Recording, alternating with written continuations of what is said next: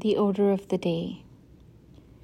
A morning after a week of rain, and the sun shot down through the branches into the tall, bare windows.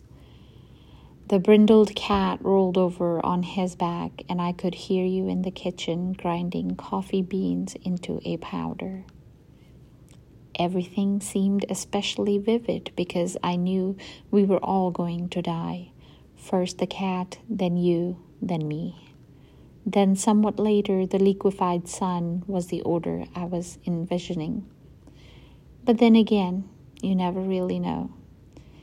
The cat had a fiercely healthy look, his coat so bristling and electric. I wondered what you had been feeding him, and what you had been feeding me as I turned a corner and beheld you out there on the sunny deck, lost in exercise, running in place, knees lifted high, skin glistening, and that toothy, immortal-looking smile of yours.